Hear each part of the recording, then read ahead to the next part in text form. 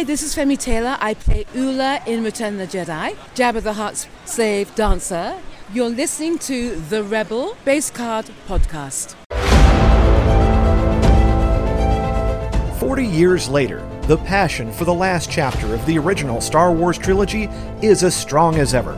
In 1983, Topps once again brought out cards, stickers, and gum, much to the delight of fans eager to add them to their collection. On the first of a two-part Rebel Base Card special series, Tom Gross and David Motters return to the program to talk about their favorite cards and memories of that classic film. We would be honored if you would join us in our celebration of 40 years of Return of the Jedi cards. You found something. You found the Rebel Base Card Podcast. What a piece of junk! I'm your host, Greg McLaughlin. Just as clumsy as he is stupid. Join me as we discuss Star Wars trading cards and card collecting. We need a statement, not a manifesto. We'll talk about sets from the original vintage. No, the one I'm pointing to. All the way to current releases. This? Yes. All right, let's get started. Commence primary ignition. All right, welcome to our Return of the Jedi 40th Anniversary Special, Part 1. This is always a fun thing to do, not to see us get older. Let me just kind of put that up front. But a couple years ago, we did this for Empire Strikes Back, and I invited a couple of guests back. Tom Gross. Now, I said earlier on another podcast, it's like, I'd actually said Corey was one half of CWK Pour Over, and I immediately covered my mouth because I was like, he is not. He is a third at best, because I have the other third of CWK Pour Over and the occasional CWK guest, and of course, Teachers in the Dungeon co-host and creator, Tom Gross. Tom, thank you for coming back on the program and help us celebrate 40 years of Return of the Jedi. Oh, absolutely. It's always a pleasure to be on the show, Greg. And anytime I get to talk about trading cards, I'm in. I like that. I like that spirit. And we're going to be talking a lot. This is going to be down in the weeds, down and dirty, all cards and stuff. However, we couldn't do this alone. Now, Michael Delaney at Hoth Ion Control on Instagram wasn't feeling up to snuff, but I threw it to somebody in the family to see if they could come in and give us a hand. David Motters from Star Wars Reactions podcast, no stranger to Return of the Jedi, comes back on the program. David, once again, it's a pleasure. Are you ready to react to some Return of the Jedi cards? I am ready to react, and I'm excited to be here. I feel honored to be here with you and Tom because, you know, I'm a collector, but I'm not, you know, like you said, as seasoned as you. I learn a lot from you from listening, so I'm just glad to be on. And Return of the Jedi is, but that's in my wheelhouse. I can talk about that until the cows come home, and Aaron and I just recently did that. So, but no, thanks for having me on. I'm glad to be back on. No, pleasure. Thank you. It's no problem. It's a pleasure to have you on. You know, it's an interesting, you know, when I was thinking, and, you know, I was like even doing a workout beforehand and trying to think of where this set comes, and we're all roughly all about the same age. And it's interesting because we go from A New Hope, right? So now we're at the end of the vintage run. You know, we go from being like 7 or 8 single digits in age, right? Not to bring up our age anymore. But whereas a lot of folks, when you talk about the OT, right, you know, they might where you fall in age in the OT really is interesting. Where these films hit you. Now, some people who are a little younger than us that maybe, hey, Return of the Jedi is my first film, and it's a lot of times your first film is your favorite. That's fine. But it's weird because, you know, and probably the three of us, you know, we start from a very young age.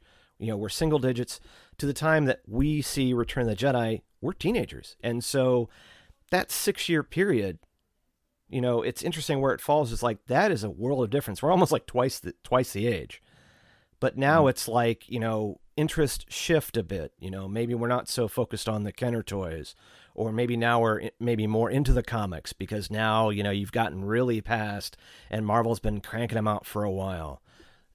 You know, we're years before Timothy Zahn would resurrect the franchise with, you know, Heir to the Empire. You know, at this point, Dark Horse is a way down the road. We're still into Marvel. And so it's kind of interesting where this falls, you know, and maybe I can kind of, you know, like, I'll kind of start off to kind of say that, you know, I'm just turned a teenager, and even my days of pure Dungeons and Dragons are kind of coming to a close as I've been playing real hardcore for the last couple of years. You start to think about the end of junior high into high school, other things come about, and at this point, the movie, and now I go from like having maybe like a pillowcase, right, to like I have like a the softball tee, and I have some cups and things like that, but I don't necessarily have a lot of the stuff that I would had when I was but I still had the cards. So I just kind of curious, it's like, can you kind of tell me or tell the audience, where are you in kind of your in your headspace and in your growing when Return of the Jedi comes out? And maybe I'll kick it to you, Tom, and we'll work our way down to David. Sure. So it's kind of cool as I'm sitting here thinking about you going over your recollection of that time. And what's neat is at this time for me, 40 years later, my kids are on both ends of where I was. So I would have been 13 years old when Jedi came out, and I have a 16-year-old and I have a 12-year-old. And so I'm looking at them and what their life is like, and I'm like, okay, I probably am not too far off. But I think I was heading to eighth grade. It's got to be eighth grade. But as you mentioned, I was heavy into Dungeons and Dragons. I had a good friend that grew up across the street from me, Eric, and another friend that lived behind me, Scotty. But Eric and I were best of friends, and I introduced him to Star Wars. He introduced me to Dungeons and Dragons and Marvel Comics. And so in the summer of 1983, I was rolling dice on the driveway. I was playing Dungeons and Dragons at night on a telephone where the cord stretched into the next room, and we were playing that way. And then I mean, he would loan me his X-Men comics. And I'll never forget looking at he had a huge bookshelf in his bedroom that had four shelves stuffed side to side of comic books. Now, think about how thick a comic book is or how thin it is. That's a lot of comics. And he would just give me stacks of them. And I think that was also the summer that he came to me with a book. And full disclosure, I was not a reader as a kid, ironically, being a librarian now, but I was not a reader as a kid. And he came to me, and this is what sort of kicked it off. He said, Tom, you've got to read this book. And I said, what is this book? And he hands it over. I don't know how to say the name of the author. And the title of that book was The Hobbit. And I said, I don't know, dude, it's kind of a thick book, and you know me. He says, no, you're going to read it. Now, Eric, you have to think, Eric was a wrestler in high school, and he did nothing else other than wrestle. And so I didn't have a leg to stand on, quite literally.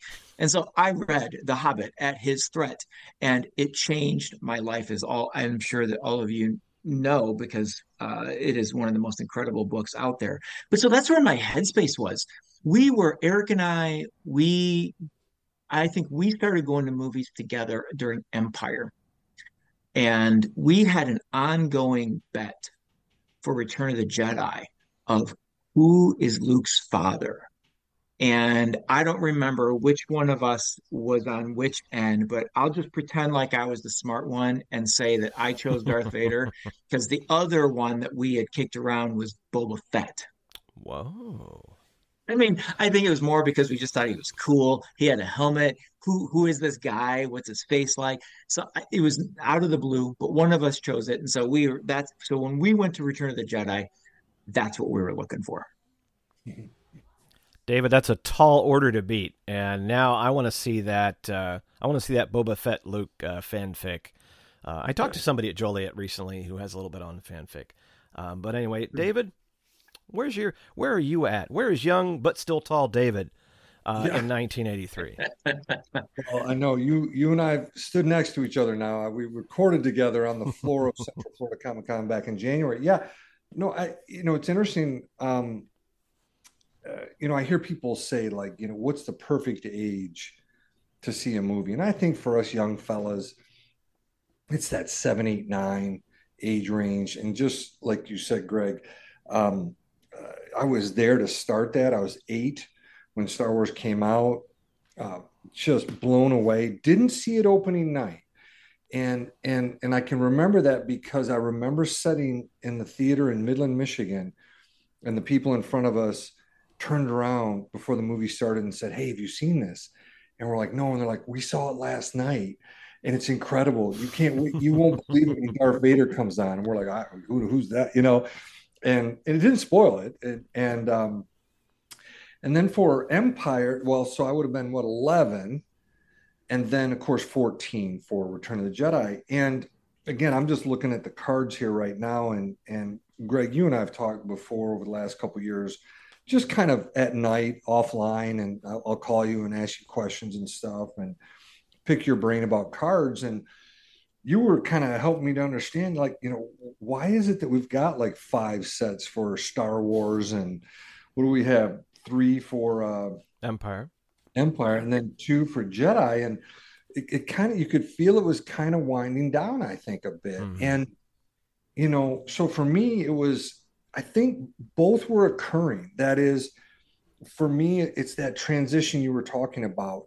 I do have tall parents, and I happen to be tall. I didn't have white man's disease, so I got into basketball, and all summer long, playing. And I kind of straddled that world, kind of that Tom was talking about, the two worlds of, kind of athletics, but then also, nerddom. I loved being in it. And it was a transition for me as well. It's almost like, I remember talking to you again a few months ago, and maybe it was even at Central Florida Comic-Con, that I don't really remember. Like, I remember getting the series 1, the red cards here. And again, when I, at that time, collecting all of them, I have every single card. But then when I go to the blue, I didn't have many. And you said, Dave, it was just really winding down. I've got all these cards at my local 7-Eleven, all of them, Star Wars, Empire, these Return of the Jedi. And now I think in my mind, I was kind of moving towards basketball and so on, and that whole world, and spending summers doing that. But I get a sense that Star Wars was moving away from kind of doing the cards. They just weren't, I don't remember them being in the 7-Eleven like they were for Star Wars and Empire Strikes Back. So yeah, that's kind of where I was. Did go opening night. In fact, talked to my buddy, one of my buddies tonight, before I got on with you guys. I went with him May 25th, 1983. So I remember being there opening night. And I think much like Tom, we were just like, what's going to happen? This is the end. There's no more Star Wars movies. This is it. Right? not but yes, it was very much a transition for me. And I think also for these cards and how they were put out. It's interesting because I don't remember, now I think we have a lot more, pinpoint. We usually go see movies opening night, but back then I think, I was young enough where I would go generally. If my sister was going to one, I get to go along. And I think she was excited enough about the Star Wars franchise. She was into sci-fi, got me into sci-fi, that, we went probably fairly early in the run. I don't think so much for the original, Empire, at least I wasn't spoiled by the ending, but this one, it must have been fairly early on, but the cards had already been out. And I want to say, even at the movie theater, I remember them selling the packs of these. And, we had our pharmacy, like much like your 7-Eleven, one stoplight town that had, a pharmacy that sold everything, kind of like your Walgreens, but that's where I got my Star Wars cards, baseball cards, and all other kind of cards at. So yeah, now you're talking about a pack that is 25 cents as opposed to the original, 15 cents when it came out. And also what's kind of interesting as I go back and think about it, like from the time that we had Empire Strikes Back, right? So what else kind of happens right around that same time is that monopoly on baseball cards comes to a close. And now you have Donruss and Fleer that are selling baseball cards. And I remember us getting those as well.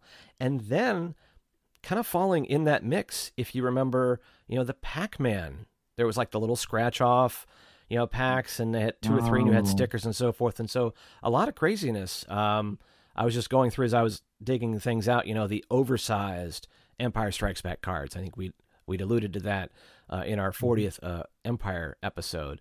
And then you had, I remember, oversized baseball ones or movie ones, because I remember, I'd see Cincinnati Reds players, like these cards, these oversized ones. And so a lot of things going on, and especially even with this. And one thing I will say at the beginning, middle, and end of this is that a great resource are these Abrams books.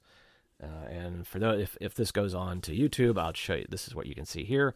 Abrams does a book for each of the original sets plus Galaxy and Wide Vision.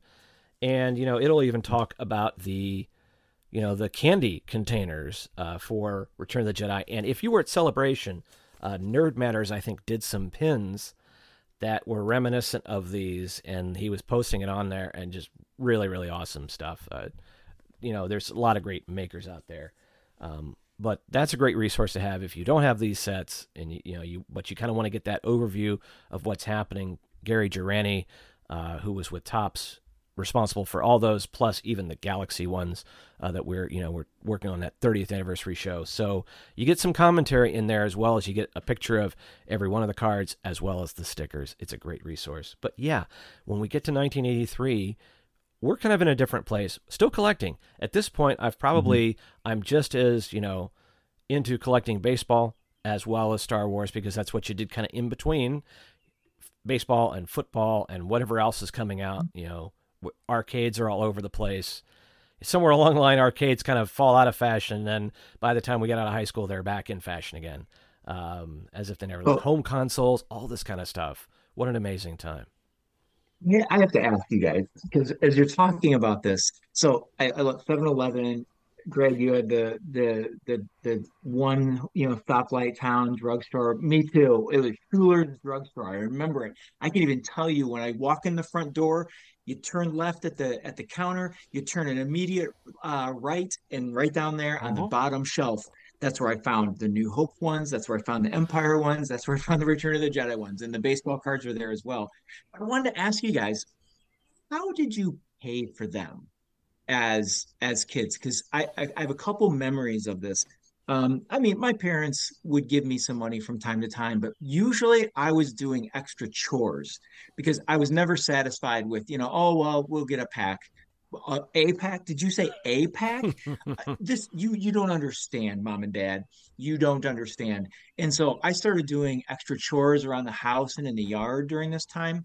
And thank goodness these movies and cards come out in the spring, because we had these large evergreens that would drop pine cones all over the yard. And man, my mom gave me a nickel for every pine cone I picked up. And you better believe I even dipped into some of the neighbors' yards just to up my numbers for more nickels to pay for these. But how did you guys pay? Did you do extra chores, clean toilets and whatnot, or how did you come across the money?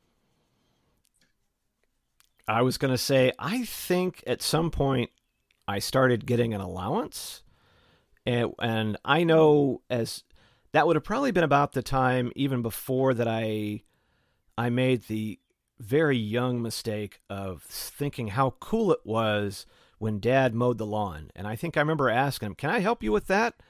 And he's like, "Sure, sure." And then for the next, 8 years or so, that was my job. So as one of the, and that's also when my dad would coin the phrase, "Let's get out there and mow this lawn," which basically meant you get out there and mow this lawn, I'll edge.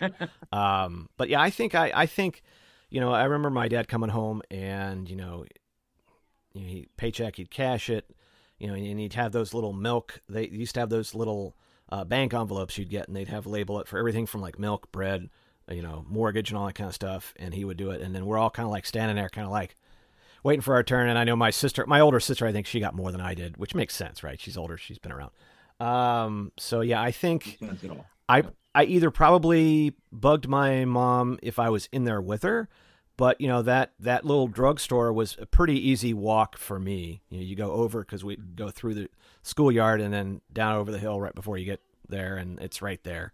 So it's probably something where you probably had. You remember he had your coin purses, right? Remember those little like rubber coin purses Squeezed it. Yep. So I probably had, have pocket change or a buck or two at any given time. But I seem to remember, especially when Empire and Return of the Jedi came along, that I bought a lot. I didn't buy any of this series too, So what did you do for? How did you get your fleece your cards from your either your parents or the allowance or chores? Fleecing sounds about right. No, like Tom said it, like one pack. I mean, that's like that's not a Star Wars fan dream. I mean, one pack is no fun. You got to get a ton. So it was several things. One, it was allowance. It was mowing. Did that. I liked it when my brother took that over later on. He got old enough. I'm like, here, you have it. The other thing, I don't know if you guys did this in Illinois, Tom, and you, Greg, in Ohio, but we had the can returns. And so 10 cents, right? Deposit. Did you do that, Tom? Yes. This was huge. So my buddies and I, you want to talk about clean up a town. We would go around, find every Mountain Dew bottle can. We took it in to 7-Eleven and did the return, and all of that changed, like 10 cents a can or whatever it was at that time, and used all that to get the cards. And so about that. Yeah. So that was another way to do it. Yeah, I think our drugstore took stuff back, at least bottles. And I know that we used to recycle cans for a time when you can still get a little bit for that. And yeah, an argument for going away from plastic back to aluminum and figuring out a way because you can recycle it. That was a nice racket back in those days. Oh, yeah, it was. So that's a good one, Dave. I completely forgot about the collecting cans and recycling stuff. It's not just 5 cents and XY. It's funny. Michigan does kind of come up on the recycling. You guys are ahead of the game. So one thing also interesting as we kind of dive into Series 1, which of course debuts as the movie is coming out, is that whereas with A New Hope, 66 cards, 11 stickers, Empire Strikes Back doubled that set, plus, included more stickers, but also introduced, the title card, the checklists, behind the scenes, and the famous star files from the original Series 1 Empire. Return of the Jedi kind of came along and made an enormous set. So 132 cards, 33 stickers. However, there were 2 variants of the sticker colors you would get. So it's really, in reality, it was 66 stickers. The stickers, much like their Empire counterparts, had puzzles on them, had more than one puzzle on them. And so this was an enormous set. And also, if you were collecting them as we were in packs, no hobby boxes or blasters, anything like that, you would amass a large amount of dupes if you were into it. And I could also see that by the time Series 2 came out, and Series 2 is a much smaller set. And once again, as Dave and I have kind of alluded to, Series 2 is 88 cards, 22 stickers, but there's variants as well. So it's a smaller set, and whereas Series 1 does follow the path of the movie, front and back, Blue Series 2 kind of goes all over the place, and it has a reputation for being a bit dark. So a lot of those prints are dark. And it was something even that I didn't even pick up until 2 years later, when some of the card shops started springing up as we were just on the precipice of the junk wax era, when all of a sudden sports cards and all kinds of cards just blew up. So we're right on the cusp of that. Stores are starting to open. But yeah, I didn't see the blue set, and I ended up getting a nice chunk of them. I think it was nearly all of them. I think I was only missing 1 or 2. So when I went back and collected them again, I was able to pick them up. But still, the stickers, because we're of that age when the stickers were not something like, oh, I'm just going to hold on to this. Not us, right? No, stickers are, there's precious little real estate you did not put a sticker on. Unless you really just wanted to kind of end it right there, throw a sticker on your old man's car, and then basically, good luck to you. I did not put a sticker on my dad's car. Even I'm not that crazy. But at any rate, as we kind of get set to kind of look through series 1 here, and Tom, I'll start off with you again. We'll just kind of keep going in this circle. What are some things that stand out about this series 1? Like I said, 132 cards. You got a gorgeous title card, which, you know, title cards went on for some time. They've gotten away from that. Still one of my favorite things. And then the checklists. But what are some observations you have as we kind of look through this series 1? Sure. So my 13-year-old eyes see it differently than now, you know, my eyes today looking at it, reviewing it. Because one thing I will say, reviewing this now, 40 years later, I feel like this set is quite as exciting as the Empire and the original Star Wars.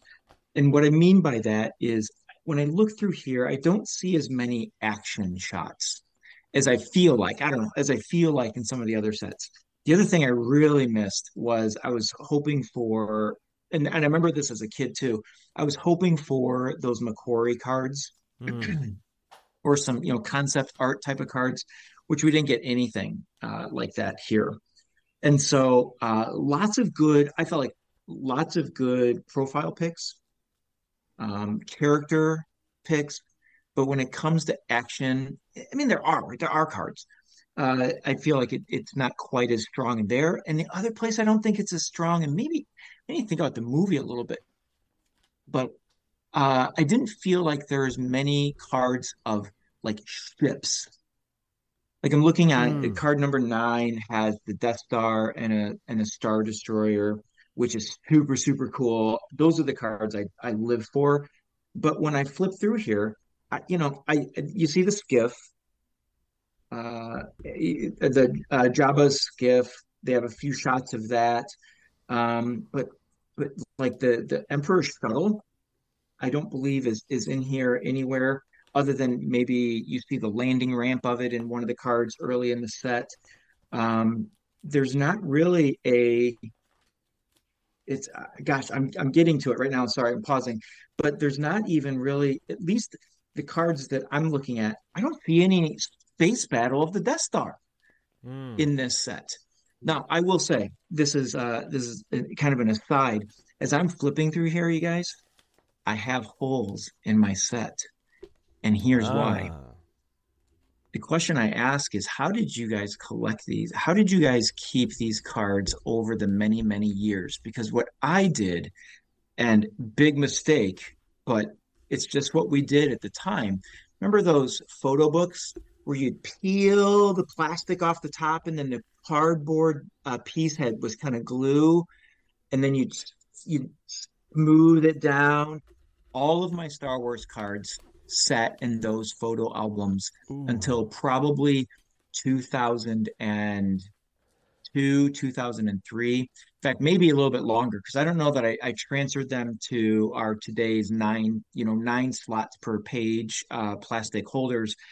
And these cards that I'm missing, and there's about 12 of them, they were all victims of that glue on those photo albums. But all of my sets have that. I have holes in all of my sets because of damage from that. Shockingly, this is what's really interesting.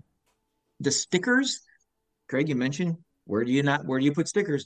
I peeled the stickers and put them into those books. Can I tell you what? I think the glue dissolved over the years, and now I was able to easily peel those right up. Wow.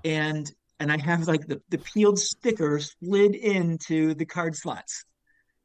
That's cool. That's awesome. So anyway, so that's kind of an aside. I have holes. So correct me if I'm wrong, but I don't have any cards of the Death Star battle. None of the Millennium Falcon. No X-Wings, no A-Wings, no B-Wings, no explosion of the Death Star in any of my cards that I have. Now I'm missing, like in the 120s, I'm missing 2 cards there, which would be in that area. And so that's my only criticism of the set. Otherwise, as a kid, it wasn't a criticism. As a 53-year-old adult. That's my criticism. It's not as exciting. But some things that I loved about it were I found the text underneath the. I remember my friends and I laughing about some of the text that's on some of these cards, and I think our favorite one, it's card number 115. It is after the battle of Endor, and Han and Leia are sitting in front of that log when she reveals that Luke is her brother. And Han has that like dumbfounded look, and then they kiss. So the card is the two of them kissing, and the caption underneath it says, "I'm out for love." I mean, what speaks Star Wars more than that caption right there? It's for a 13-year-old boy. It's funny you should say it because, like I was picking up a bunch of, lots last year to build sets. And one of them I have a collection of damaged or really worn cards. One of them is one, and it's got a lot of marker, pen over this one where the kid really took exception to a little bit of probably what they thought was smut on the cards.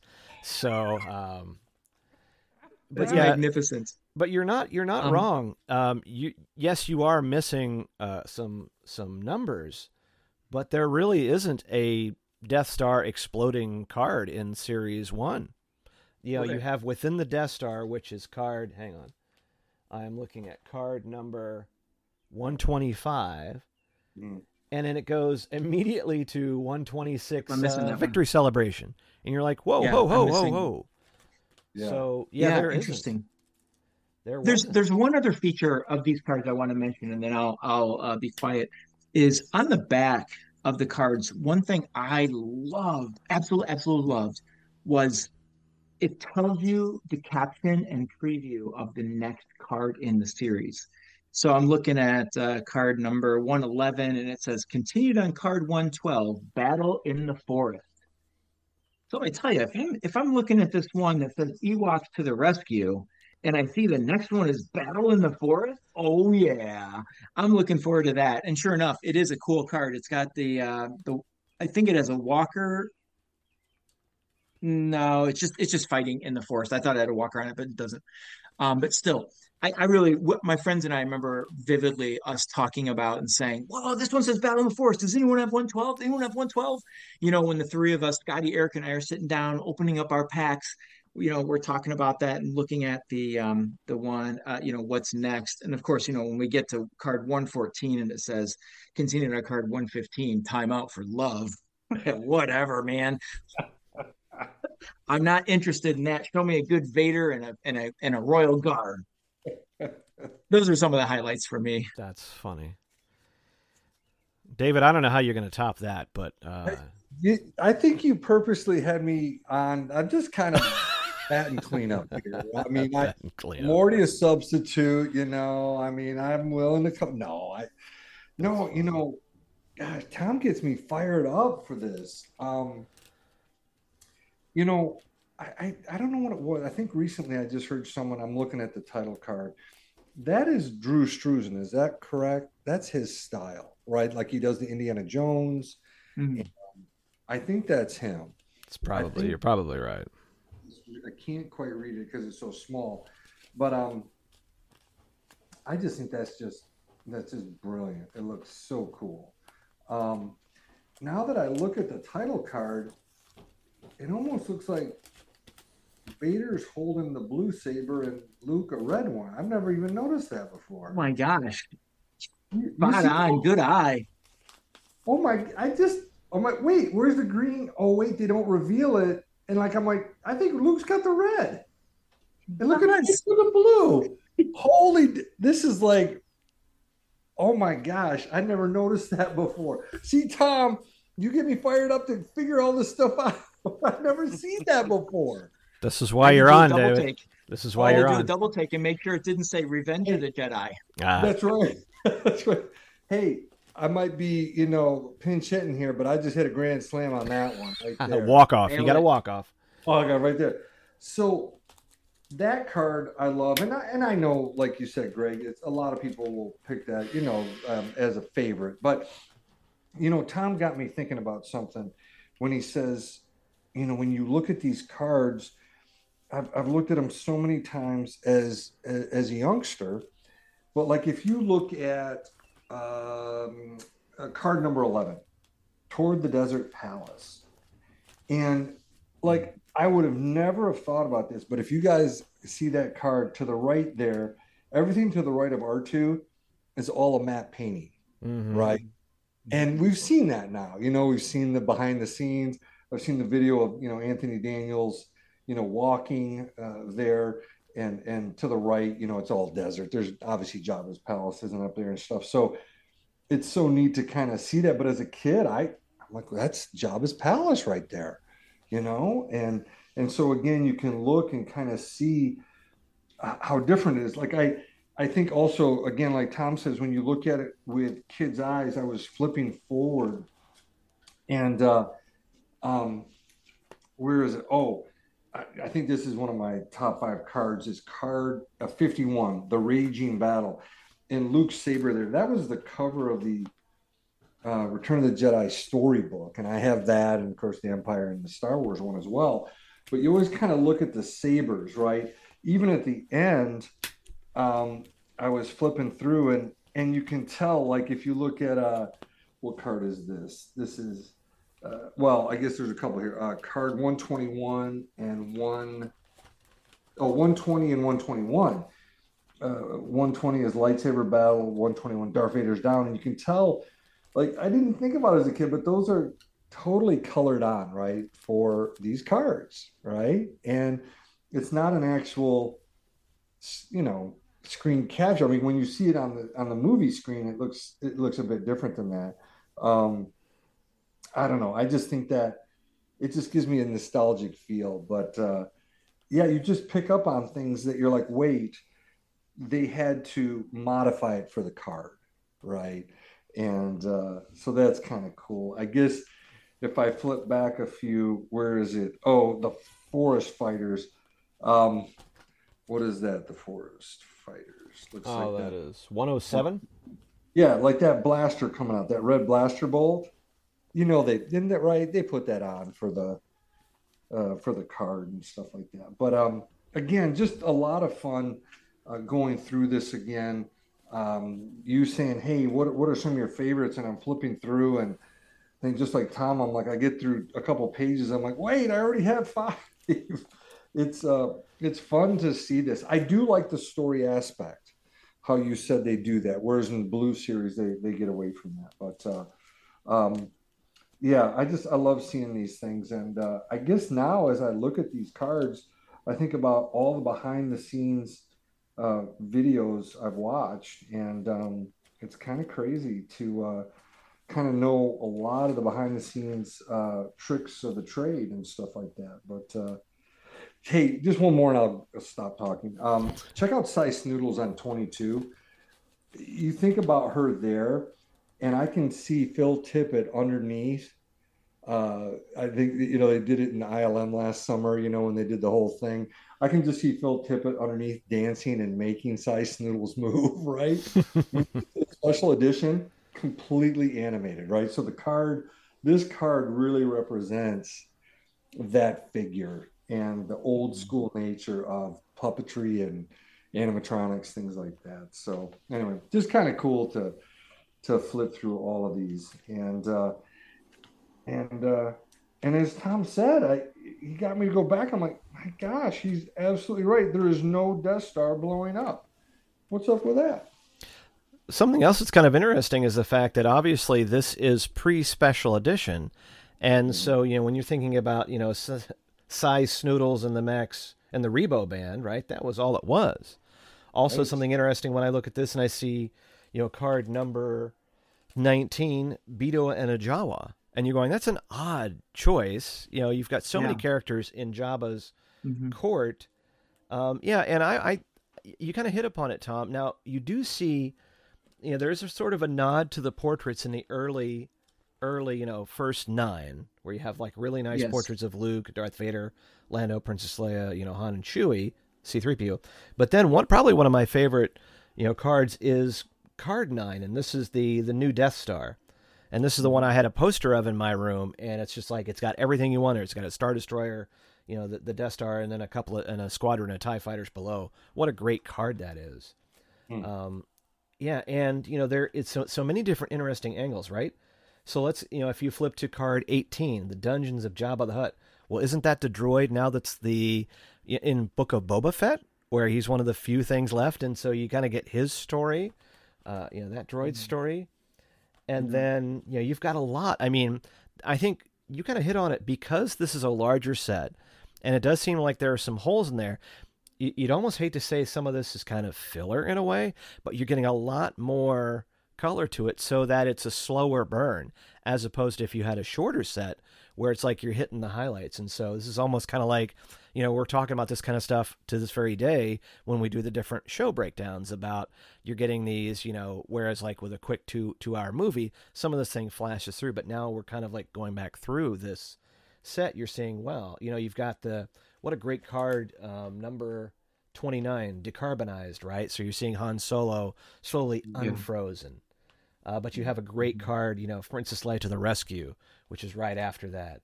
How about card number 43, Lando Calrissian's Fight for Life, where you've got that explosion happening in the background, and he's fighting with one of the skiff guards. What a great sequence that is. And of course, Fury of the Jedi, which that would make a pretty badass title if you ask me, for whatever you want to conjure up, where you've got Luke fighting.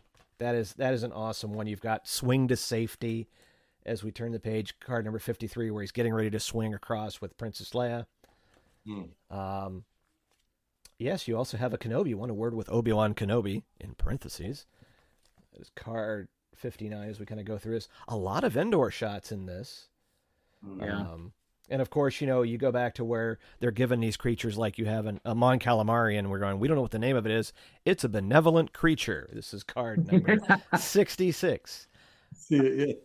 Who also doesn't love, on the backs of these, you have this sort of like comic book character, but it changes. And so it's, you could have an Ewok, you could have Princess Leia Bouche outfit, you could have a scout biker, trooper, Han Solo, Luke Skywalker, and Darth Vader, Admiral Akbar, R2-D2. And that's just, so every back has that similar design, but you've got a different character that does repeat.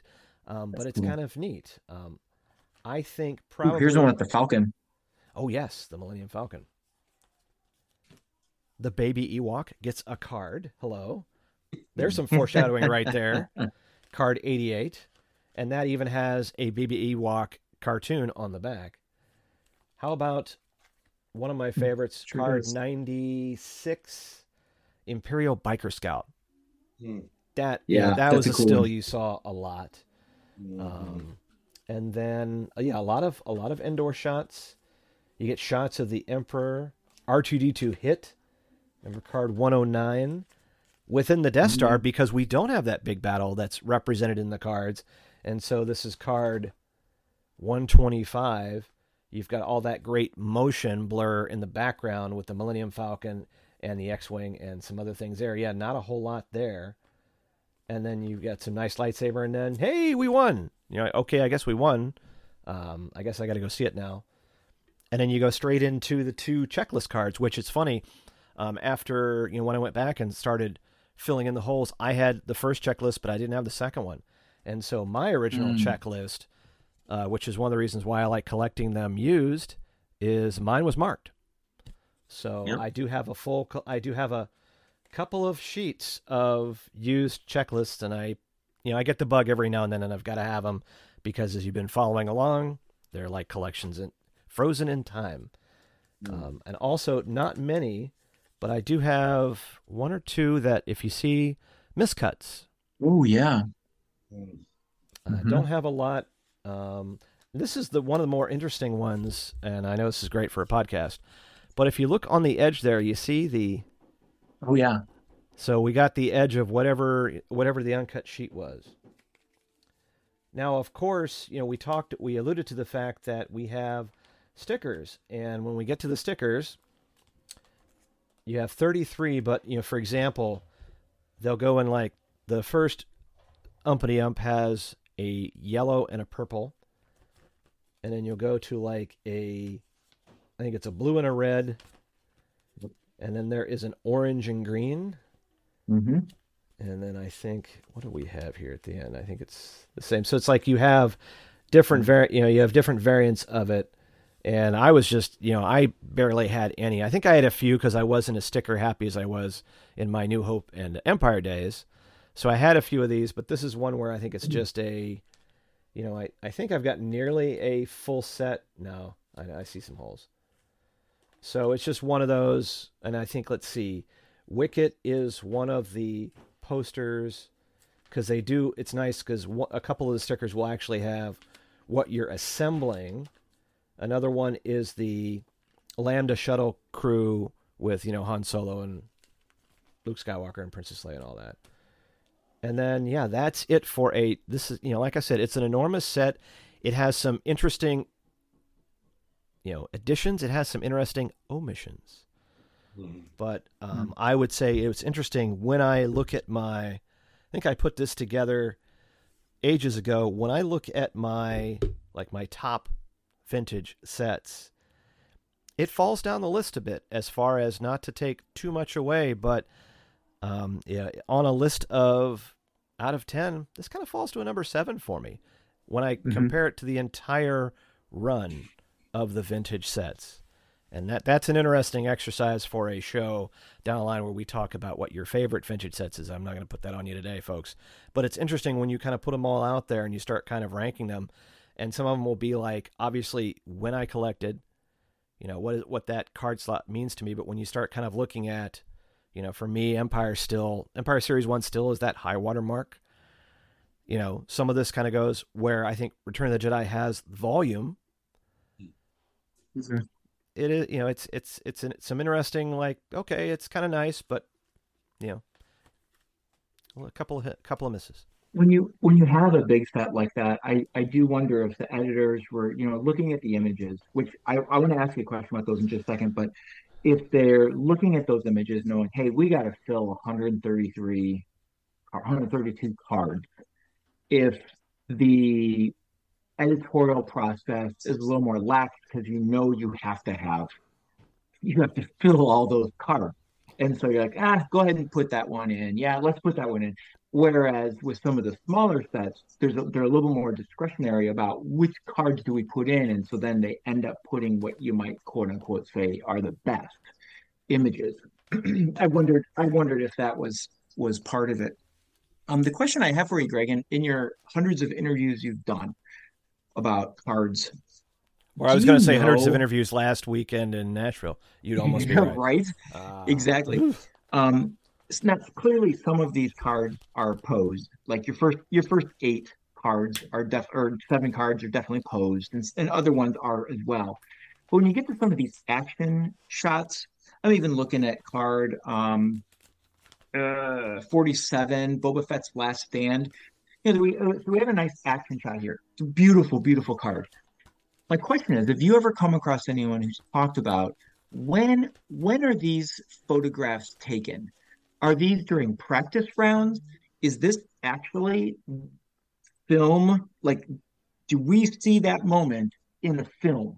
Are they pulled from the film pieces themselves? I just have always wondered, like, are these practiced? Are these during the movie? Where did some of these pictures come from? That's interesting because you'd imagine that they are taken from production stills. So Lucasfilm is gathering shots that they, at this point, Topps is coming out and they're getting however many shots. And if you're probably Topps, then you're like, hey, in order to fill a large set, we've decided that we're going to try to do an even bigger set, right? In their minds, we're like, we're going to even kind of do a bigger set than Empire. And we're going to fill it. And, this is the last movie, so we better, throw everything but the kitchen sink in there. So yes, we're going to take the ones that look like they're probably come straight out of the film. We're going to take some of the ones that look like they were shot as promotional pieces, maybe stuff that was cut out, or maybe there was an angle that wasn't used. And so to me, it's a little bit of everything. It does look like more finished pieces, but yeah, wouldn't it have been great to have been a fly on the wall of the editor who's putting this together? Maybe it's Durrani, and to kind of go as you're kind of looking at this, right? Because when you kind of have everything out and you're looking at a top down, you're trying to tell a story. You're trying to write a story because they're not writing this for you. Maybe there's some copy that they put on there that hey, specifically we want this said, or we don't want this said. But then otherwise you're going to have to come up with this and then, and then check it for errors or make sure it fits in there. So, and this is, probably still cut and paste. We're probably still away from a lot of computer design. So, it's interesting, the design choices, we, kind of have to speculate, but I'd love to have that firsthand account.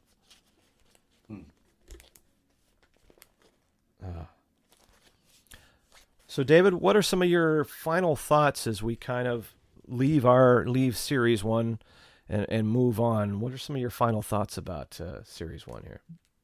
Well, I've been thinking about what you were saying about where would you rank something like this, and I would need to sit down and just kind of scroll through and really kind of have an idea in my mind, like what kind of things I would look for to do that. I don't know that I've ever done that before. You've got my brain whirling. It was hard enough just to try to pick out a few. Pick 5 cards out of you. Oh my gosh, 132, right? Is that right? Yeah, 132 cards. But I think for me, a big thing now, 40 years later, is the nostalgia. I'm so thankful I'm still alive. I can look at this just to be able to sit and talk with both of you, some fellas who are pretty close in age to me, and to reminisce about this. And just the nostalgia factor is incredible, just looking at these. And it just warms my heart to see all these. And just like you were saying, now I'd love to be a fly on the wall, to see how they decide on all this. And kind of like Tom said, I'm looking at these now, like some of them I'm like, oh, no, that was a still photo. This one was right from the movie, still photo, and you can tell as he said that, like the Gamorrean Guard one, it's on the same sheet as the Boba Fett's Last Stand. Yeah. Right, Tom? Like, I don't think that was in the movie, but look at Princess Leia swings into action. That's from the movie, right? Yeah. Or swing to safety. That's right from the movie. The Raging Battle, the Rescue. Out of looking at all of these, the Demise of Jabba the Hutt. I'm looking at most of these are just right from the movie. But the Gamorrean Guard, that's a still photo, right? I think so. So, anyways, it's just giving me some ideas and some perspectives on how to kind of look at a set of cards and how to grade them. I was just so big into collecting them and I'm such a completionist. I'm so I got to get series 2 here of Return of the Jedi, but it's so great just to look at this with you guys and just reminisce fondly about a really fun time. Now, to wrap up, so, O-Pee-Chee, which is kind of the Canadian version of Topps, they got the license to print. They only did Series 1, but they used the top stickers. So, the set itself is identical to it with the exception of, like if I compare these two, and I'll put these up so you guys can see them, the O-Pee-Chee is done on a slightly different cardstock, and so sometimes it cuts a little harsher. In most cases, the biggest difference you'll see is on the back, whereas, the O-Pee-Chee, the cardstock is a little brighter. And I know this is, because I got the zoom background, you can't see it, but if I look over here, if I get this up a little bit, you'll see slightly more detail, like slightly more in the shadows than you will on some cards, not every one. Mm-hmm. This is one, if I get this particular card out, these are very similar in the front, and on the back you'll see that the O-Pee-Chee is just a little more vivid and a little easier to read, especially because the back sides of the Topps ones are a little darker. So I'm also noticing more text on the O-Pee-Chee on the front. More what? Text. Yes. And then, you'll have of course, on the O-Pee-Chee, you'll have the dual language. You'll have the English and French. Oh, I think that's what I was referring to. Yes. Thank you. All right, yeah, so the print's a little smaller.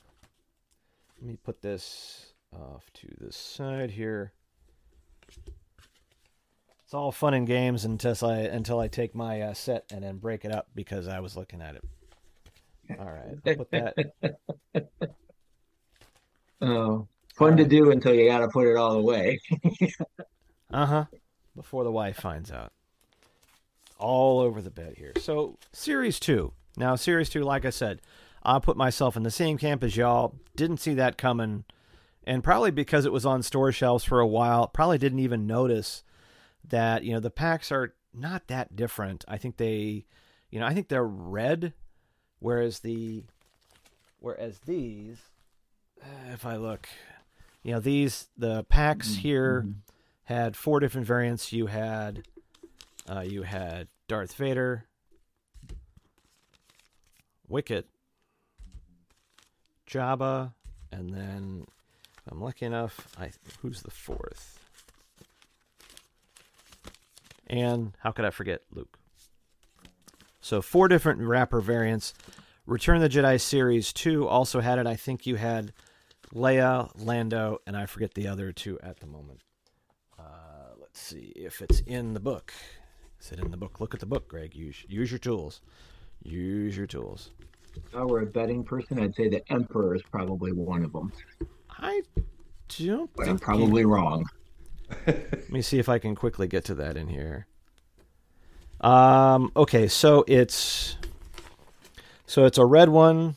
The Zoom background's gonna be death to me yet. Baby Ewok. Yeah. 3PO. Oh. Leia Endor outfit. Oh, and no. Lando. You would be incorrect. I just lost my way. Oh well. That's why I don't gamble. We're going to secretly replace Tom Gross for the second part of this episode with someone else. At any rate. So Series 2, I didn't pick it up until a couple years later.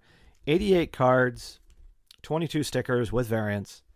And in which case, now, the thing that I would say that is probably the one card I would definitely make sure you have, the title card has that famous, just the hands and the lightsaber. So it's got a great start, and it just has, these shots are not in order. See if I can lean in. They'll just be random shots. Mm-hmm. Let's see. It does have a great, let me see if I can get this in here so you can see this. Boba Fett that's getting his blaster cut in 2. Nice. Let me see. But yeah, it's the subjects are kind of all over the place. They're really dark. Now this one, let's see if I can get it up there. This one will have one of the few shots of the AT-AT that was on Endor, which I think I didn't catch the first time. And then, when I saw the film, then you go back. Let's see. Just some acai noodles. There you go. Is in there as well.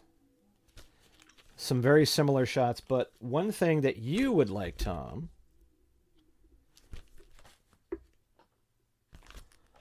Let's see if I can get it. Oh. Ships. Impressive. Yeah. Yes. Yeah. Oh, look at that. That's what I was missing from the first set. Lambda shuttle. You've got the Death Star Yep. here. I've got a TIE Interceptor. Interceptor, yep. And then there's a TIE Interceptor front view. Yeah. And then for whatever reason, I've got a part of the Chewbacca. other page, one of the rebel ships from the rebel fleet. Yeah, this is headquarters frigate, and it's incredibly washed out. You don't really see. Still, it's cool. Yeah. Nice. So it's an odd shot, and then these ones are really they're kind of greenish, and it's an odd look to them. Yeah, if you go in, you can kind of see there. But the Emperor's shuttle, and then you have, of course, the checklist card. Nice. But yeah, I had I was only missing a few of those, so when I went back in, it wasn't that hard to wasn't that hard to fill that particular one. I'm going to set this off on the side. But I would say, yes, it's an oddly random set of cards. They're not in any particular order. When Peter Mayhew was coming to Celebration Chicago, this was the card I was thinking, because it's Portrait of Chewbacca, which is card number 219. Would have been a nice one to have signed. Alas. Do we know why this is so, like, I mean, across the board, you've got them. I have, some of them here, not a lot, but what happened? Why are they so dark compared to the, series 1 of Return of the Jedi, as well as when I look at all my Empire Strikes Back, my Star Wars, 5 Star Wars, what happened? Do we know? I wish we did. I mean, like I said, I think there was enough interest to get a second series, but at this point you can kind of tell, like, it's whatever we, like in some cases it have to be like, it's whatever we have left. Let's put out something else. This is the end. So, hey, let's not hold back. We have these stills. Maybe they didn't make it into series 1.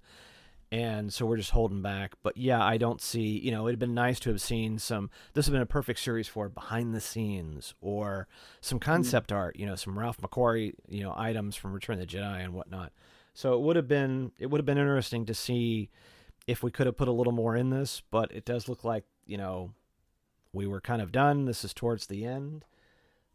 And, it does feel like it. And, but I would say, if you like round numbers, this is set number 10 of the vintage set. And so I would say if you're a completist, it's not that many cards, to get.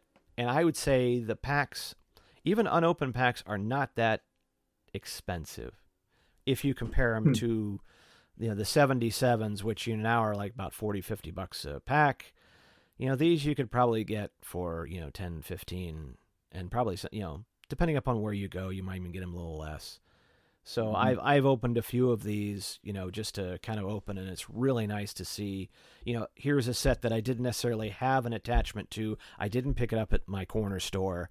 So, and then you see like, wow, now I can kind of appreciate them as a collector because I can open them up and they're nice and crisp, good edges, even though the images are a little dark. But at any rate. And then, yes, the stickers, you have a couple different variants. There's a blue variant of the film set from the A New Hope, and then you had the white portrait ones that looked a lot like the original sets from the Blue Series 1 1977s.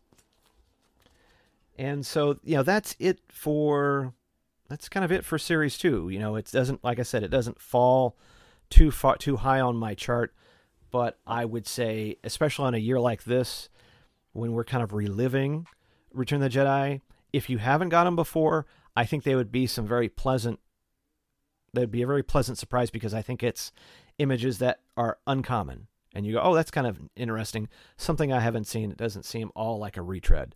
And then, like I said, there's a smaller number of cards. Yeah, this is definitely something that I would be interested in pursuing. I did, until tonight. I guess I didn't even know there was a second series to the Jedi cards. I assumed because of the size of it that it was a solo one. And so I can't wait to start doing a little chase. Thanks, Greg. You always do this to me. See, now I get my running shoes on. As Admiral Akbar said, it's a trap. Get you on. Now, speaking of another blue series, I bring these up. In 1984, Kellogg's got in on some of the action with a set of sticker cards that kind of were dual purpose. They were kind of, you peeled them off, and so they were a sticker, and then underneath they were a card. And in this case, I want to say that there are 10. Yes, in the U.S. there were 10, and I want to say in Canada they had a slightly smaller card. And I want to say that I think there were 20 of them. I think there were. So the differences are more pictures, and then you have, sorry, I'm killing you with the zoom background. They're just a little bigger. I have just a pittance of them, but they are a fun little chase as well, and a nice little subset They aren't that terribly expensive. Tom, before we started recording, you had the ad pack stickers. They ain't as expensive as those, so you got something going on there. But I think probably one of the nicer ones you will find. You do have a Luke on the sail barge, and then there is a super dope. For whatever reason, they didn't exclude Empire, so you do have a shot from Empire where you have Boba Fett, Lando, and so forth. So yeah, you have a little bit of everything in here, a mixture of Empire and Return of the Jedi. That's a great card. Even if they didn't have other Empire cards on there, that card deserves to be someplace else. Vader and Boba Fett, man, that's a great card. Also, we do have from 1983. We have another collectible that came out that I remember seeing in.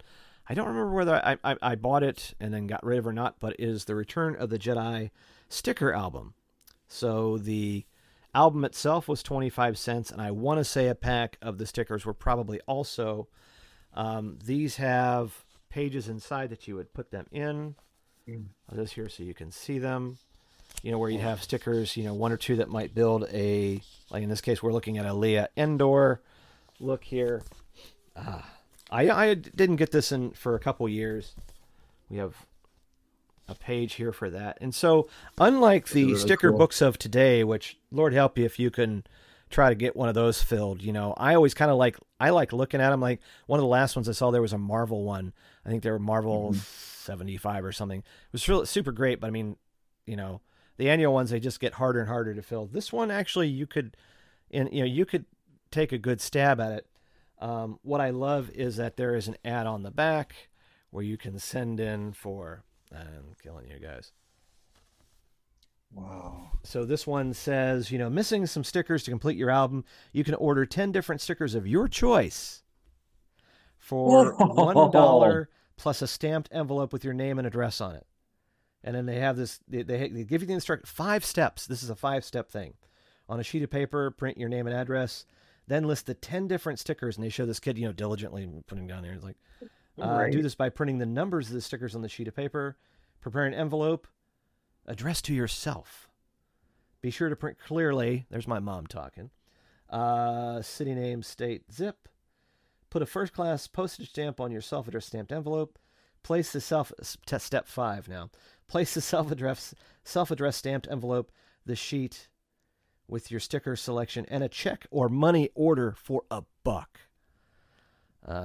Stops Return of the Jedi stickers, P.O. Box 4435, Westbury, New York, 11592. Don't try that today, kids. It's not going to work. Remember, I love this disclaimer. We cannot exchange stickers. Only 10 stickers. No more, no less.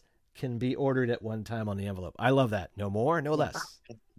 You can only order 1 in all caps of each sticker.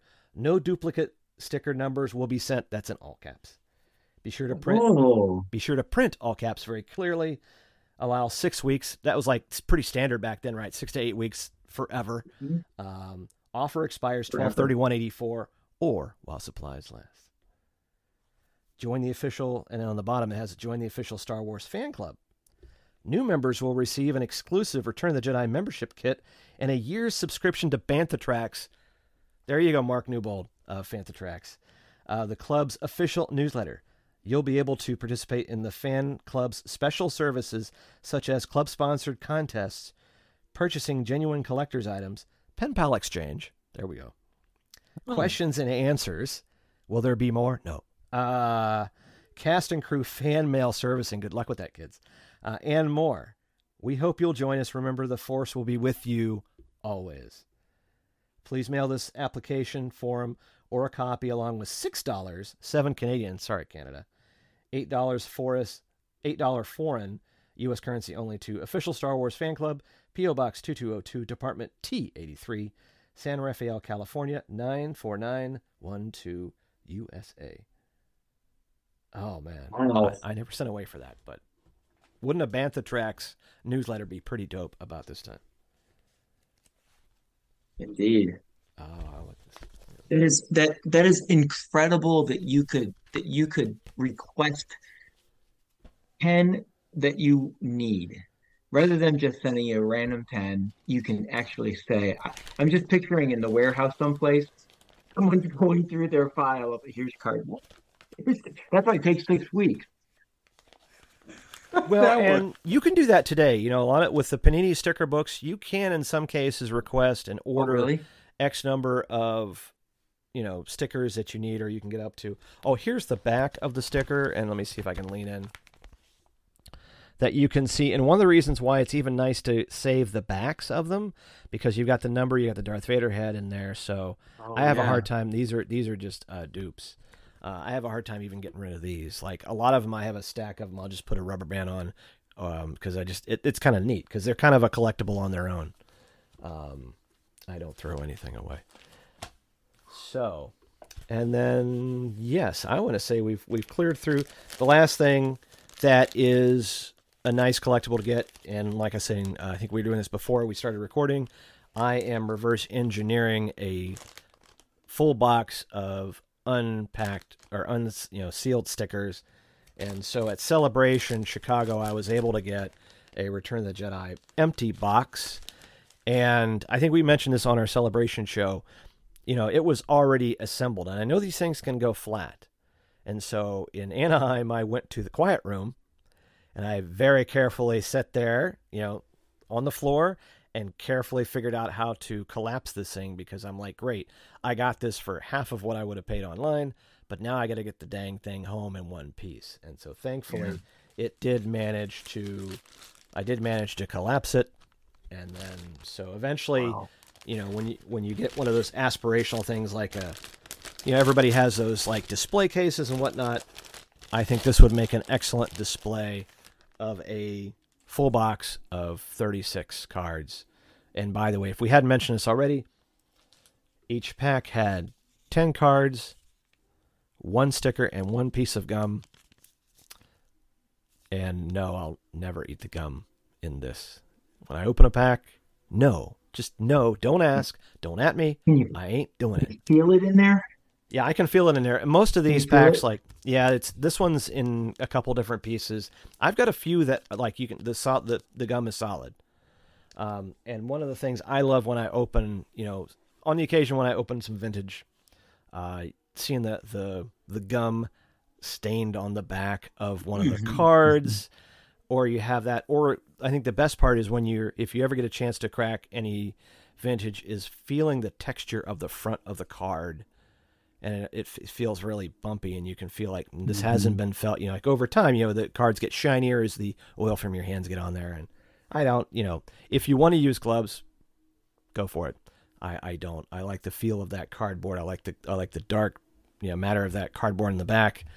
I'd love it if baseball went back to just that style of cardstock. I'm sure it's more expensive now than just the starchy white that they have there, but there's just something about that vintage cardstock.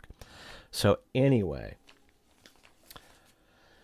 let's see. I think. Oh, and lastly, we talked. There was the candy. I think we might have mentioned that already. Just once again, at the same time, these were boxes that you'd find alongside. If you have the Abrams book, it's a nice, right in the inside flap of this, you can see. They can't see it because my Zoom background's killing this, but you had, you know, the Ewok, Jabba, Wicket, Darth Vader, Sai, right, and Admiral Akbar. I never got one, but these I think were a quarter a piece as well. I don't know what candy were. It was loaded, apparently, as it says, loaded with candy. I don't think I ever had any, but by that time, you know, pizza, right? When you're a teenager, Yeah. what are you eating all day, every day? Pizza.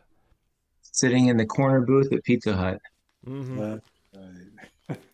Have we talked about our top 5 or our 5 favorites? I think it'd be a nice way to finish this out so we can get you guys. I wasn't to sure bed. if we'd done that. So why don't you? Maybe I'll give it to David this way, because that way I won't feel guilty later tonight that he's like, hey, how come I went second? David, why don't you give me your 5 favorite Return of the Jedi cards, and we'll keep it series 1 or whatever you want to do. Give me 5 favorites. Okay. All right. Well, I'm gonna I know people will get on me for this, but I'm gonna go with at Jedi Psych on Twitter. Oh my David gosh. Motters on Instagram, at David Motters. Oh my gosh. Thank you for giving fake ones. That helps. Yeah, David L. Motters. What? Yes. David Lawrence Motters. I don't know. That's not your My gosh. Do you have my social security? No. I'm going to go with that title card, especially after our massive discovery here.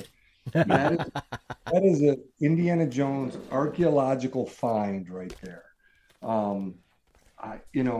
Luke with the red saber, Vader with the blue. I'm going to pick that. I'm going to pick the Toward the Desert Palace. That just Anthony Daniels there with R2. I think that was a remote R2. I don't think they had Kenny Baker in there, but that clip, just such fond memories of the movie starting and all the excitement that was to come. Flipping forward, I knew that I wanted to list it's cards 41 and 42. I know but it has the sand skiff on there. And if anybody follows my Instagram, it is just look up David Motters. And on May 25th, I posted pictures of some of my original Return of the Jedi toys. One of them being this skiff right here. To see the skiff right there, with the plank that comes out and Luke goes out on it, just really cool to see that. So that would be my. Am I at number 3 now? I think at 3. Or is that? Yeah. Yes, that's 3. Yep. Yep, 3. Forgive me. The next one, the Raging Battle, card 51, because of just that classic. You guys were mentioning promotional looks. When you see some of these cards on different promotional, that one being on the cover of the Return of the Jedi storybook, always love that.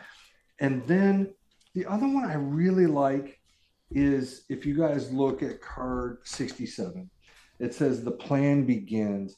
And I've always liked this scene in the movie. Here's our heroes. And I don't know, I just think the picture with that green, I like all these cards with Leia in that green kind of camouflage top.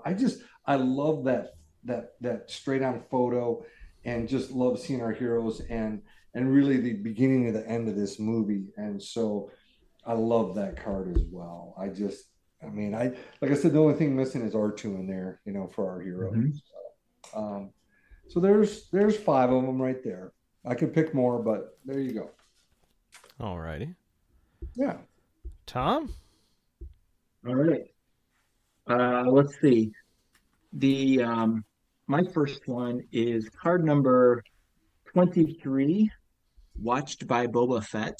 It's in Jabba's palace, and it has what's cool about that one. I was debating between this one and the one I mentioned earlier, where it's him shooting his wrist rocket there. But this one I liked because it has, I believe that's Bosk off of his right shoulder, our left side. And I don't know who the other ones are in there, but any of those that have, there's some of my favorite cards from the Empire Strikes Back set are when all those bounty hunters are on the bridge of Vader's, Star Destroyer, and it's like they don't fit. Well, here they fit, and they look super cool. So that was my first one. And then I'm going to cheat on my second one. And there's a reason why. It's cards number 39 and 30 and 45. What my friends and I loved about these, and Dave, you've mentioned this several times, and I've failed to do it, but I want to say, going back to this, it's like opening up a box of memories that take you back to that place. It's that nostalgia. And so these 2 cards, I remember, I got rotate my book here so I can look at them because they're sideways cards. What I liked about it is how they felt very sequential. And I was always surprised that they weren't side by side numerically. But you have Jabba pulling Leia up, when he licks his lips right in her face and things like that. And then the next one is her pounding out the power of his yacht. And look at his face in that card number 45.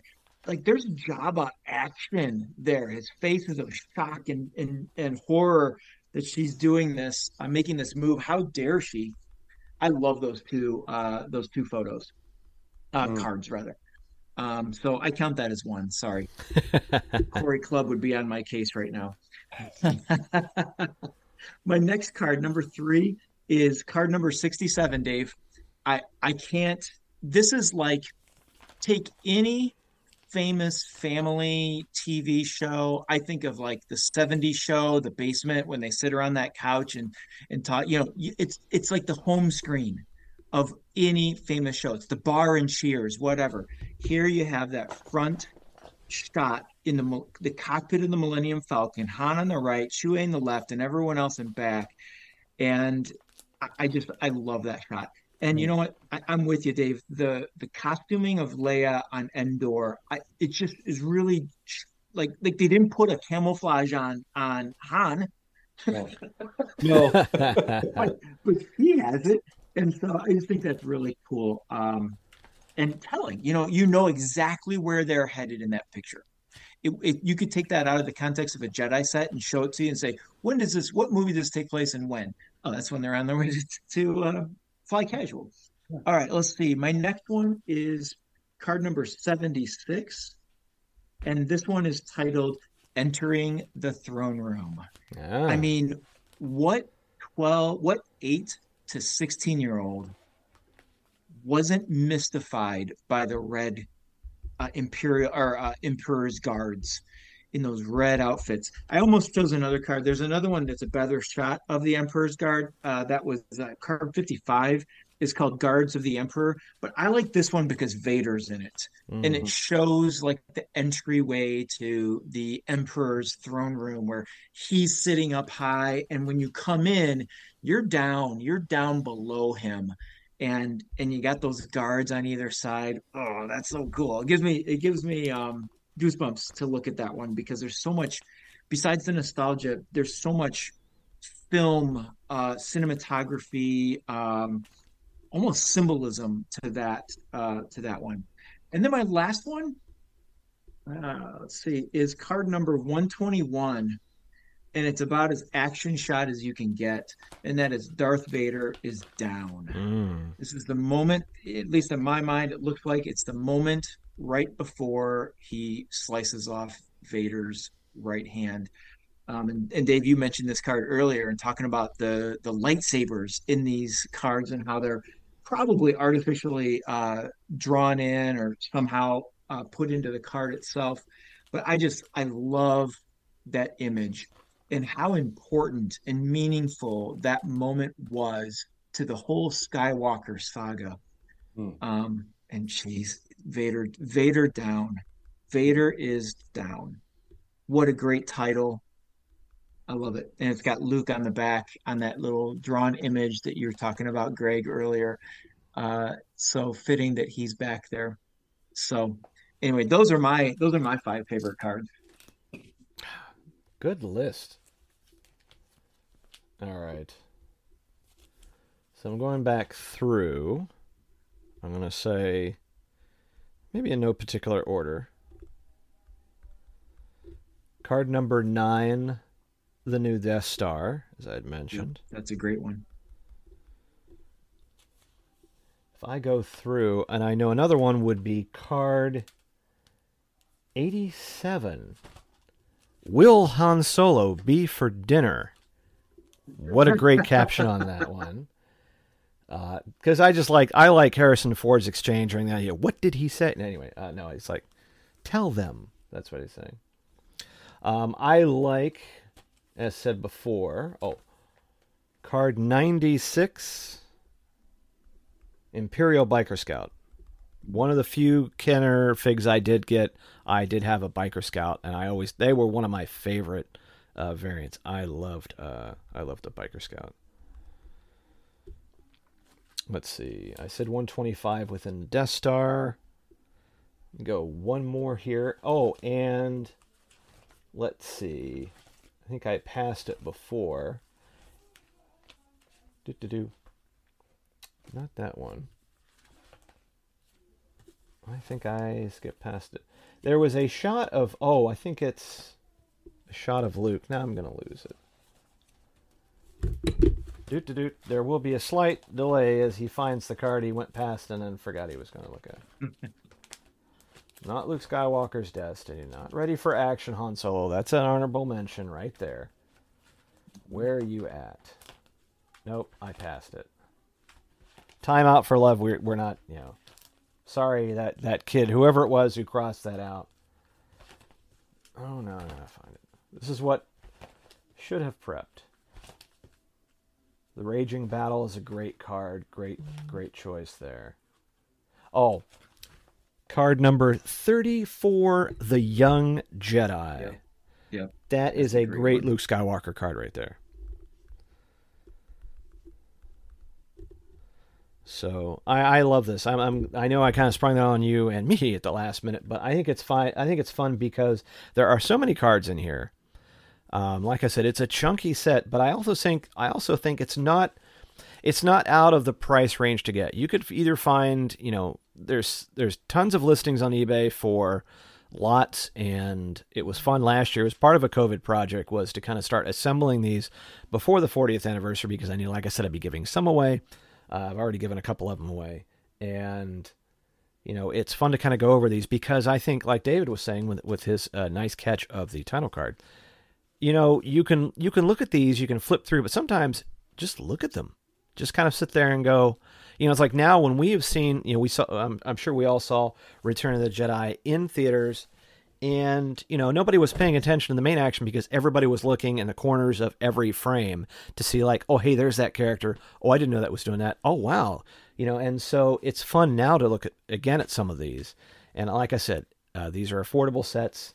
Like I said, the O-Pee-Chees, if you're the completist, take a flyer on a sticker book, play with some stickers. I didn't mind cracking open the sealed stickers just to kind of put it, because, and I think my daughter and I kind of took turns at that because it was fun. Sorting cards is relaxing. Hello. And kind of putting this together. This is like a puzzle you're putting together from 40 years ago. I think you'd find it incredibly relaxing and go, you know what? Enjoy the card. Don't have everything so sealed. Have some sealed packs if you want for collector's items. Open it up, crack them, get some lots.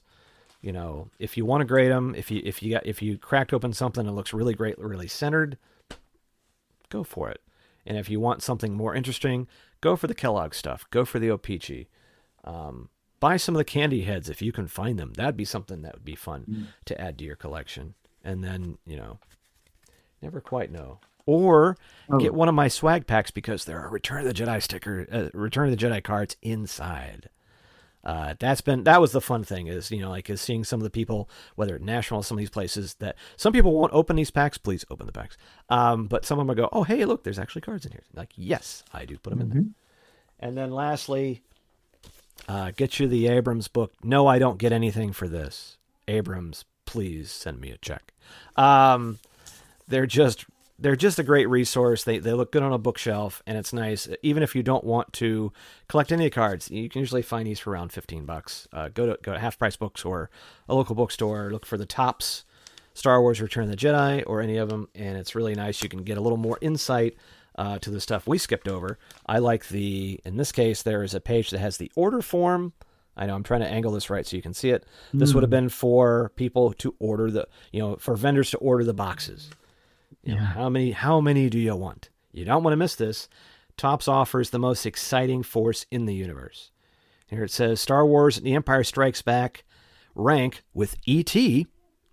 as the highest grossing motion pictures of all time. The last two times around, Topps sold 200 million retail packages of Star Wars The Empire Strikes Back, Star Wars and then The Empire Strikes Back cards and stickers. That's combined. It's like 1 million per set. These are not unique, folks. Plus, many new viewers. Research confirms the same audience, plus many new viewers, are anxiously awaiting this new series of Return of the Jedi movie photo cards. Each pack contains 10 movie photo cards, bubblegum, and 1 sticker. Be sure to have adequate backup supplies in stock to satisfy the tremendous, they say, demand for Topps Return of the Jedi movie photo cards. The Force is with us again. Let's all make the money. Nice. Get the book, folks. At any rate. All righty. We just bringing this ship to a close. Not still a decent time tonight. Anyway, final thoughts, gentlemen, before we close it up tonight. You want to go, Tom? Oh, isn't that nice? They play so well together, don't they? You know what? Sure, I'll go. So yeah, my final thought on this is what fun to just sit back and go back and look at these. Greg, your spot, both of you mentioned this, just going back and taking your time looking at these cards, remembering them. There's so many layers of memory to this, and I'm just sort of repeating what we've said all night long. And that is, you've got the memory of the movie and looking at the pictures and the actors and the scenes and all that. But then there's that other layer where you have the memories of who you were with when you open these, or what friend you would go, or how you made the money to get it, or all those different things we talked about that just, when we're getting to be the ages that we are, those sometimes are more valuable than the film or the movie itself. And so that's why we do this, and that's why we have these. And I have to say, Greg, I've slipped a couple of these cards out to look at them a little bit better when we've been talking about them. And I see what you're saying about, some of these I barely touched, and they've got that like grainy sort of cover to them on the front. And I'm so glad you mentioned that, because that is like, now I want to take them all out and kind of see, ooh, yeah, that one still has those little bumps on. Those little tiny details. And so this has just been tons of fun. I'm so thankful that you thought of me to talk about these cards, because, man, these were the bomb in 1983 for me. And I just will not forget about it. And I'd forgotten about that aspect the way we opened the show, and you said, where were we mentally? Where were we in our lives when these cards were coming out? And you're absolutely right. The transition was happening, that transition from like just wide-eyed, sci-fi nerds, and Star Wars is great. And now, these are the years where, girls start showing up at birthday parties for me. And you're kind of fighting that resistance of, boy, my friends are wrestling, or they're playing basketball and baseball, and they're doing all these things. And is it still cool for me to buy these cards? I love them. We're in that like Holden Caulfield pull apart there. Am I still a kid? Am I an adult? Where am I headed with this? And boy, am I glad that I still had enough kid in me to buy these. And hold on to them. I think that's the other thing as well, as that's all my mom. That is 100% my mom, keeping all this stuff, all my Star Wars stuff, in an attic. When I wouldn't say I completely forgot about them, but I forgot about them for about 4 to 6 years there.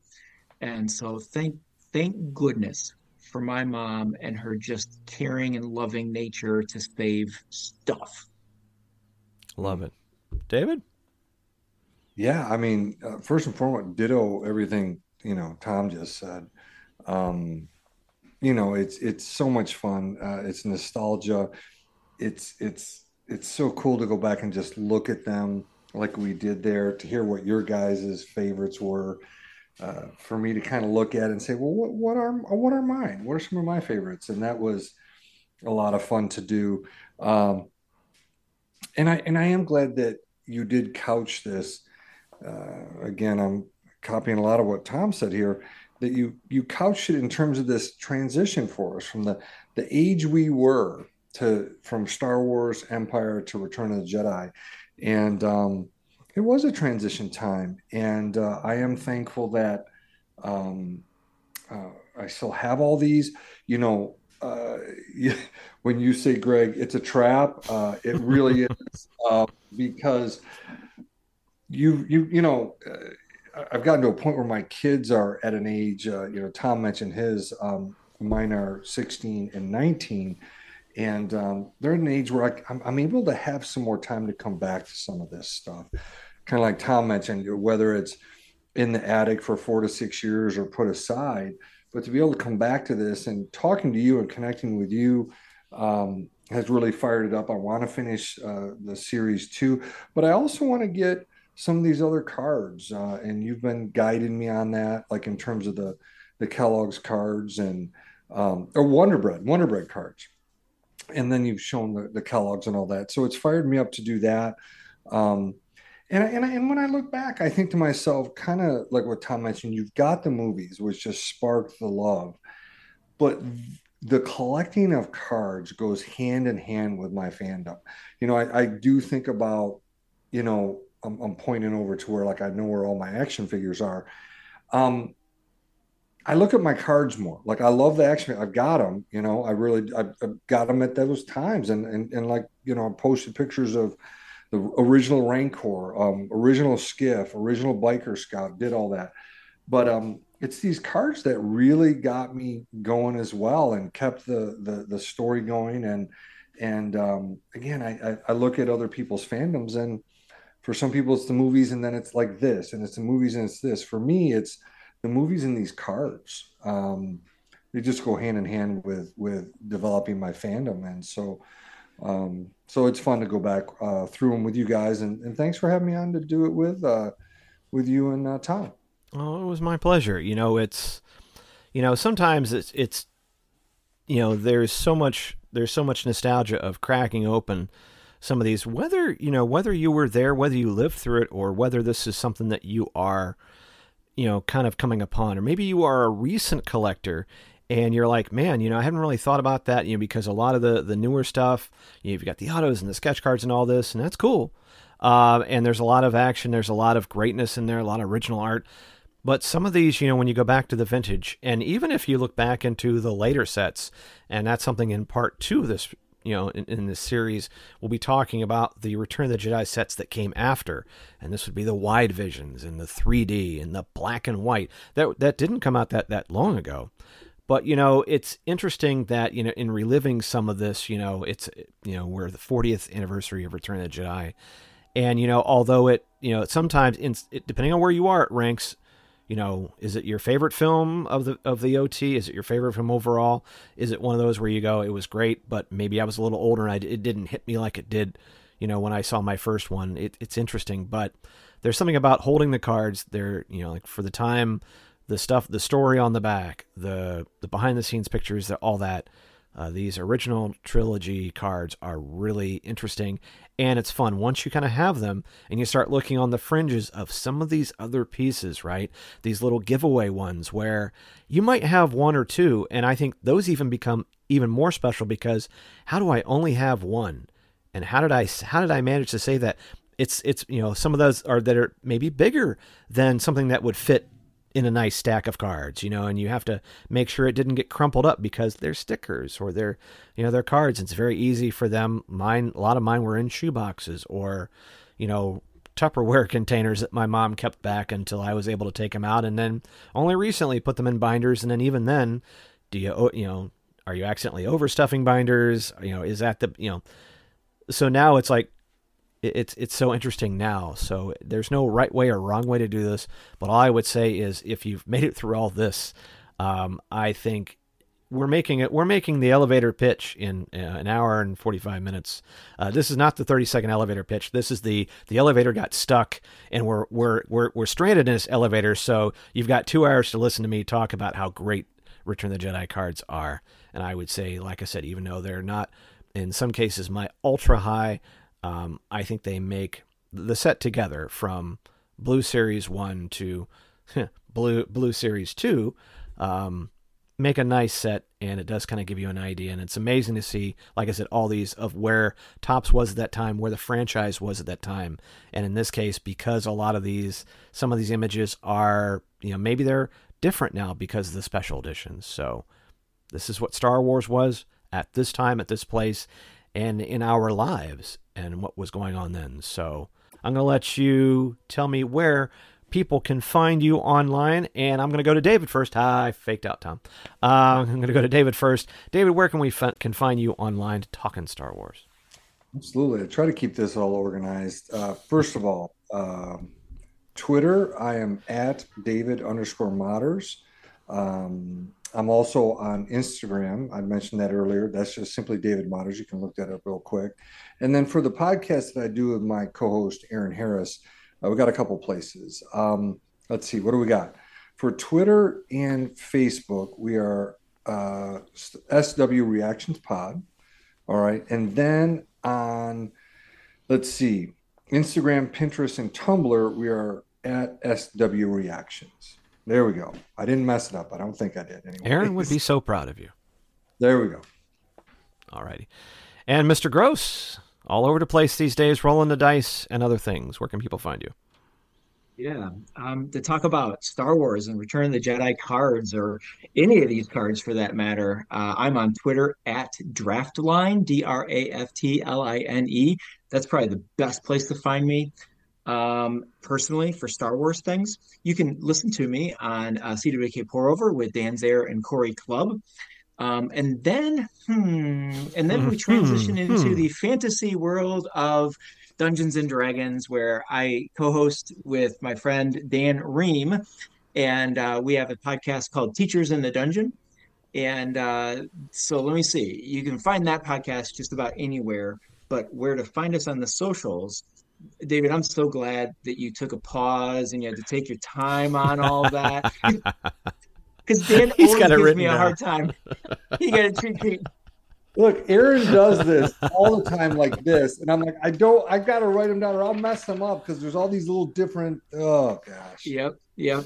So I always mess up our social media on the show. And it's kind of now it's the running joke. But nonetheless, for Teachers in the Dungeon, on Facebook and Instagram, we are Teachers in the Dungeon. On Twitter, we are at Dungeon Teachers, because Teachers in the Dungeon is just too long. But no, those are the best places to find me. So, my gosh, what a great night talking to both of you about Star Wars and just talking about our lives, in the context of this movie and these cards. So, thank you, Greg, so much for having me on. No problem. It was a pleasure to have you both on, and for everyone in the audience, I'd be curious to hear your opinions of Return of the Jedi cards. What are your favorite cards from this set? You can reach out to me on Twitter, Instagram, Hive, Facebook at Rebel Base Card, or you can email the program, greg@rebelbasecard.com. But anyway, so, wow. Thank you both for helping me once again celebrate the 40th anniversary of Return of the Jedi cards. Like I said, part 2 will be the cards beyond 1983, and hopefully we will be bringing that to you after this one. But at any rate, for David Motters, Tom Gross, and myself, Greg McLaughlin, I want to say thank you once again for listening. Enjoy your collecting, folks. We'll see you next time. The Rebel Base Card podcast focuses on cards, collecting, and the Star Wars community, and appreciates you coming along for the ride. If you have any feedback for this episode, you can reach out to the program in a number of ways. You can leave a comment on the Instagram post for this episode. You can also DM Greg on Instagram at Rebel Base Card. Make sure to also follow the Rebel Base Card on Twitter and Facebook at Rebel Base Card. If you want, you can send an email to greg@rebelbasecard.com. And you can find show notes for this and all episodes on the website, rebelbasecard.com. In the Star Wars Card Trader app, and just about every other one, you can find Greg at CornFedTech. The Rebel Base Card uses the hashtag Card Squadron as a way to alert friends about cool cards and recent drops in the galaxy far, far away. It's a great way to bring our community a little bit closer together and help one another finish our sets in time. We collect, communicate, and commiserate. Well, at least when we run out of credits or crystals to spend on our digital collections. Join the fun, even if all the other cool squadron names were already taken. And remember, we collect as one, and would be honored if you join us. And if you are a sketch card artist, or Star Wars artist or collector, cosplayer, and want to talk about your work, your craft or passion, drop Greg a line. I'm sure he'd love to hear your story. You can also help the show by leaving a comment or review on Apple Podcasts, or wherever you got this episode. Otherwise, the mission is clear. Keep those cards out of the hands of the Empire, and the Rebel Base Card will return soon. The music for this podcast is brought to you under a Creative Commons license from Trent Reznor and Nine Inch Nails. This is Discipline off the album The Slip. This podcast is not affiliated in any way with Topps, Disney, or Star Wars, nor is it endorsed by Disney or Lucasfilm, and is intended for entertainment and informational purposes only. All names and sounds and any other related items are properties of their respective trademarks and or copyright holders here in the U.S. and abroad. The official Star Wars website can be found at www.starwars.com.